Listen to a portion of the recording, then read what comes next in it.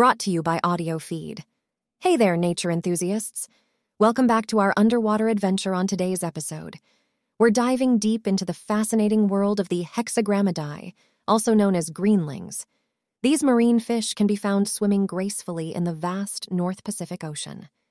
Now, the Hexagrammidae family belongs to the suborder Cottoidei, which is a part of the Scorpaeniformes order.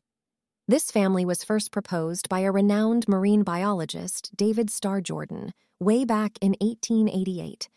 It's actually pretty special because it's the only family in its own little group called Hexagrammoidea. Fancy, huh?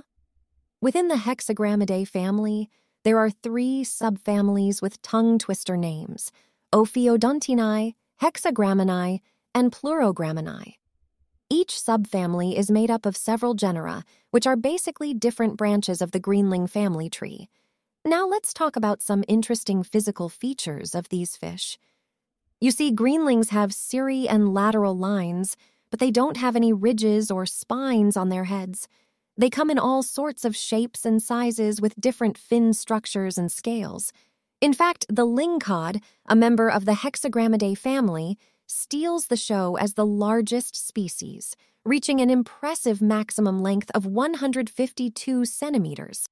That's like having a fish almost as tall as me, folks. These remarkable fish call the North Pacific Ocean their home, mainly in subarctic and temperate regions. You'll find them at various depths, from the intertidal zone all the way down to 600 meters. But most species tend to hang out in waters less than 200 meters deep. So if you ever plan a scuba diving trip, keep an eye out for these vibrant creatures. Now, let's talk about their menu. Greenlings are what we call demersal fishes, which simply means they love to chill out close to the ocean floor. And what's on their plate? Well, these fish have quite the appetite. They're into dining on crustaceans, polychaetes, which are tiny marine worms, small fishes, and even fish eggs. Talk about a diverse palate. But there's one thing we need to discuss. Sadly, some greenlings, like the kelp greenling and lingcod, have been on the commercial fishing radar. People use hook and line methods to catch these magnificent creatures. Now, I'm not saying fishing is bad, but it's important that we find a balance between enjoying this activity and protecting these precious species. And that's a wrap for today's episode, my underwater-loving friends.